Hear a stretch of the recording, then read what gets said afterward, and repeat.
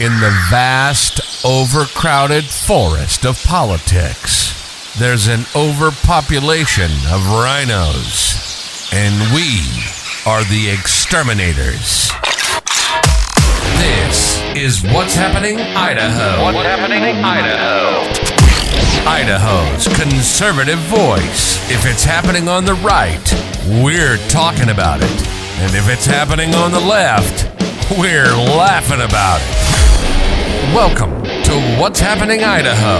And now your hosts, Josh and Kirsten.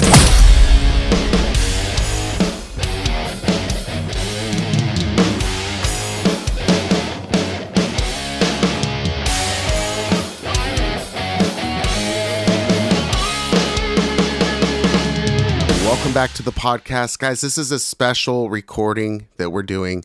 I'm going to be putting out. I'm currently not in studio. I'm actually not even in Idaho. I am in Portland, Oregon, here visiting family. With that said, what happened yesterday was too important not to create an episode. So, here's what I want you to do. First, remember where you were when the Hobbs decision came out. That effectively overturned Roe v. Wade. Now, we got to talk about what this means for Idaho and what it means for the United States. And we'll have Senator Rice on here shortly who will explain it more in depth. But essentially, Idaho and 12 other states have what's called a trigger bill. What the trigger bill does is it essentially says, if Roe v. Wade is ever overturned, here's how Idaho will handle it. 12 other states did this. In Idaho, here's what's going to happen. Within 30 days of the decision, abortion will become effectively abolished. The only exceptions will be three things: rape, incest, and if a mother's life is in danger. That means the sacrifice of children at the altar of convenience will no longer happen. This is a great day for Idahoans. This is a great day for Christians. This is a great day for the unborn babies. Although there are some who are elected officials who don't think so, one being Mayor McLean. She thinks that this is particularly harmful for women of color and low-income families. I would argue that what she meant to say is abortion is particularly harmful to babies of color and low-income families. Abortion disproportionately affects minorities and low-income families. Why do these white liberals want to continue abortion? Are they actually racist? It's a good question to ask. I don't have the answer. You have to wonder, why do people want to fight for the murder of children? It's probably because of mental illness, something the deranged left suffers from. She wasn't alone in this sentiment. Of course, Lisa Sanchez, who sits on city council, was upset that she can't go have an abortion now, even though nobody would ever get her pregnant, and other women who would never have to worry about getting pregnant also are upset about it. All these women are saying this is so unfair. Yada, yada, yada. These women are not having abortions. I'm not even sure men are attracted to these women and want to hook up with them. Maybe Mayor McLean. She's kind of cute. A little bit. But all these other people on Twitter that you look at, when you look at their profile pictures, you just kind of have to step back and go, ugh. Don't think you have to worry about it. What this really tells me is this is what a lot of people do anyways. They get outraged for other people, for things that don't impact them. They're going to get outraged because, oh, my future granddaughter can't be killed. You have to stop and ask yourself why they're so offended. If this is something that's not going to impact them, why do they care? Also, there's a lot of insanity of people who are going nuts. Again, most states don't have a trigger bill. Most states are probably going to have abortion be legal. Enough hearing from me. Let's get our first guest on to explain further how this is going to impact Idaho. All right, joining us to give us a better observation of what this is going to look like here in Idaho, we have Senator Jim Rice on the phone. Senator Rice, how are you? Good. How are you doing? I'm doing good. Today is a great day. As you know, of course, they had the Dobbs decision in Supreme Court, and now abortion is no longer federally protected. But that does leave the question, what does this look like for Idaho? Well, it's, the first most obvious thing is that Senate Bill 1385 from 2020 will go into effect in 30 days after issuance of the judgment on that decision. So that means that abortion with certain limited exceptions, will become illegal in the state of Idaho. So it still will have rape and incest and protections for the life of the mother. But other than that, it's gonna be illegal in Idaho. I think that the bigger thing is some of the implications that come out of the decision about the Supreme Court is going to be going back to the protection of the rights of the states and the people that are in our U.S. Constitution, and that's a big deal. It goes far beyond Roe versus Wade in its import. Yeah, they're not letting you amend the Constitution by court action. You have to amend it the way it says.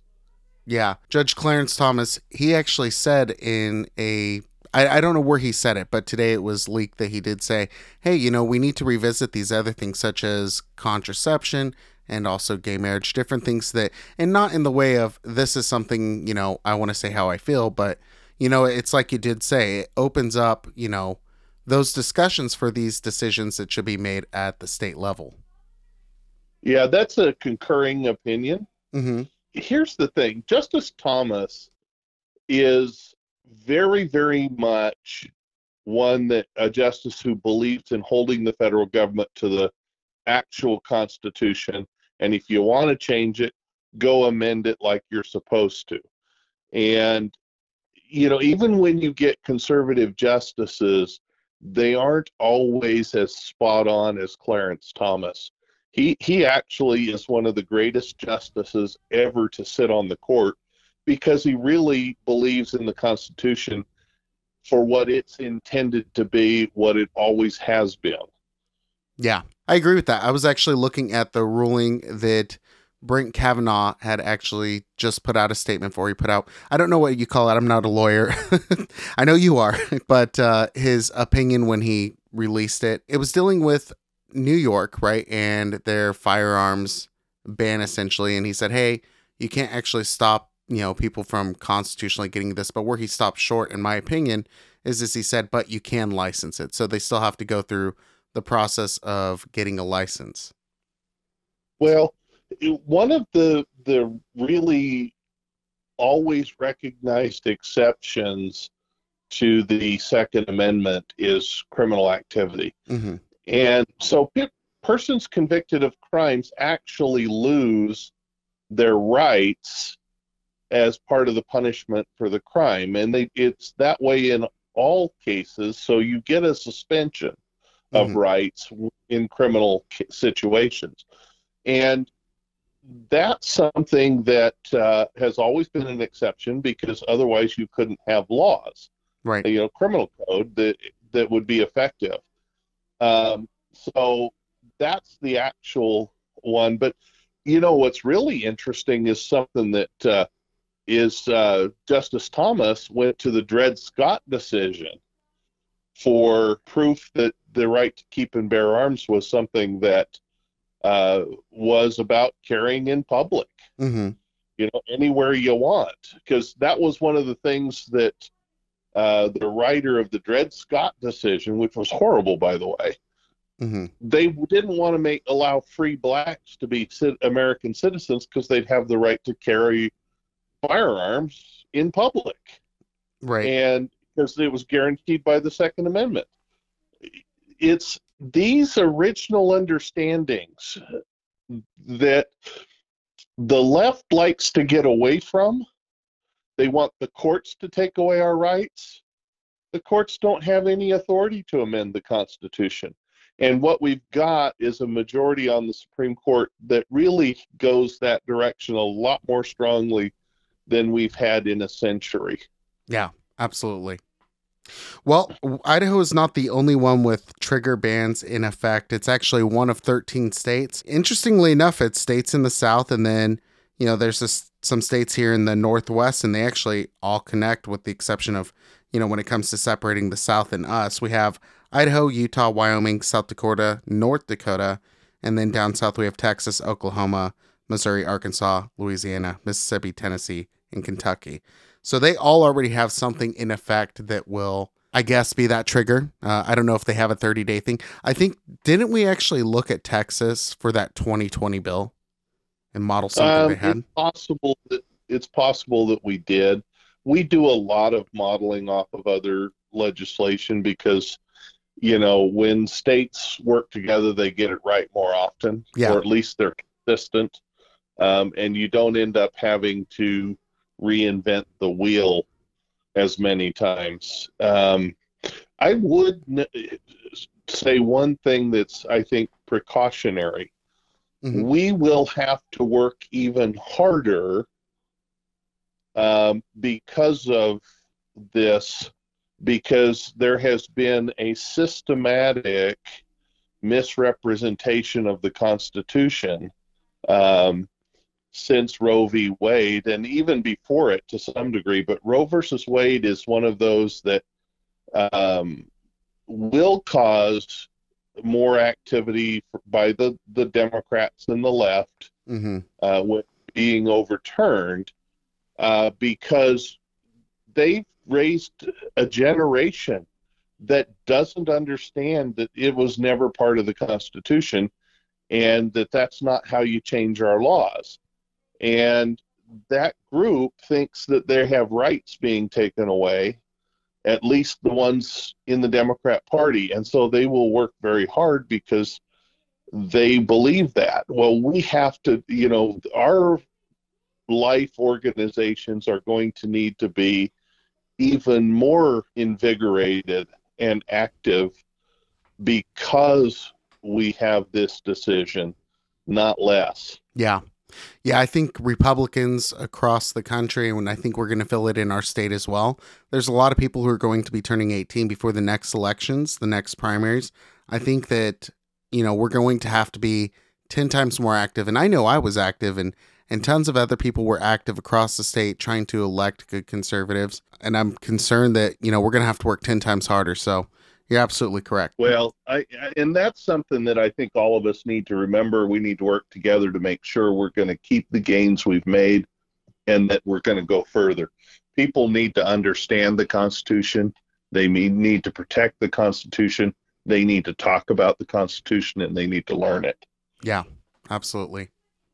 Senator Rice, thank you so much for joining us today and trying to help clear up what this is going to look like in the future. We really appreciate it. I know it's the weekend. I'm going to let you get back to your family. Hopefully you're not at your law practice working late. So I appreciate your time. All right. Take care. You too. All right. Joining us now is Emery Moore with Turning Point USA. She was on the ground and is still currently on the ground in Washington, D.C. And she's going to give us an update of, what it was like yesterday when the ruling came out. Emery, how are you? Good. How are you, Josh? I'm doing phenomenal. Other than being in Portland, least favorite place. Not a great place to be. No, yeah. So you were on the ground. You were actually there at the Supreme Court when the ruling came out, correct? Yes, correct. Oh, nice. All right. So what was the sentiment like? Like amongst the crowd, was it anger, frustration, happiness? What did you see? Yeah, so I was there around 8:30, and obviously it came out a little bit after 10 o'clock Eastern time. And so you had both sides there, pro-choice and pro-life. And you can definitely see the difference between pro-choice people and activists and pro-life people. Pro-life, they're praying, they say that they love pro-choice people, they're inviting, they're just happy people. And then you have pro-choice people on the other side that is yelling vulgar, saying vulgar language. They are yelling the F word, F this, and yelling and getting in the face of pro-life people. Now, this is prior to a decision coming down. And then you see just a total shift when Roe was overturned. Pro-life was there. Like it was just so incredible to see, because you saw in real time the reaction of how happy these pro-life organizations were. They were celebrating, they were cheering, they were crying, they were just so happy that this decision was made. And pro-choice people also, that they were crying because they were angry that it got overturned, but then their sadness turned to anger. So they started getting in the face of pro-life people again, yelling at them, saying that it's not true, like they're going to fight it, they're going to burn cities down. They were encouraging violence. AOC did come out too, and she says they need to take the streets to stop this. And so it's just so different between the pro-choice people and pro-life. And I did say this earlier that I'm actually right now at my hotel, and across the street from me, there is a man, a pro-choice activist, that climbed on top of a bridge and has been there since 9 o'clock this morning because of the decision of Roe being overturned. The bridge is shut down, and police officers have been there now for 24 hours. So this is how these people act when they don't get their way. Yeah, like children. Absolutely. I got to say, I'm a little envious of you because, yesterday was a historic day with that decision coming out, right? Absolutely. You were there in DC when it happened, and that is something that you'll be able to remember forever. So kudos. I'm happy for you that you got that. What was the sentiment last night? Was there any rioting, protesting, anything like that continued into the night? Yeah, so actually, pro-life people stayed about an hour after the decision was made, and then they took off. There's no reason to be out on the streets anymore. But pro-choice people stayed, and later on in the day, the crowds got larger with pro-choice people. They set up, more speakers and had people come out and speak at a rally that they were having in front of the Supreme Court. And again, those speakers, all they have to say is use vulgar language. They talked about how they're oppressed. They're not even talking about abortion anymore. They're talking about, the LGBT community and how going back to Black Lives Matter. And again, how these people are just so oppressed. And I'm just, listening to them, and it's so flummoxing because I'm like, how do you feel oppressed when right now you are standing amongst 3,000 plus people, being able to speak your opinion, and there are women actually in third world countries that will be killed or beheaded just for speaking out, and their bodies are covered, and these women are saying they're oppressed in the greatest country in the world. It's just mind-boggling to me. And so after I heard that, actually around, I want to say 7:30, 8 o'clock, Antifa showed up.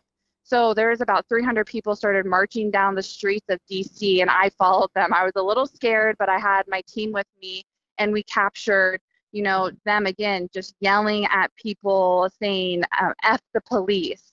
They also stopped about 2 miles into their walk and decided to burn an American flag in the middle of an intersection in DC, and they chanted that police are, excuse my language, bastards, and burn an American flag.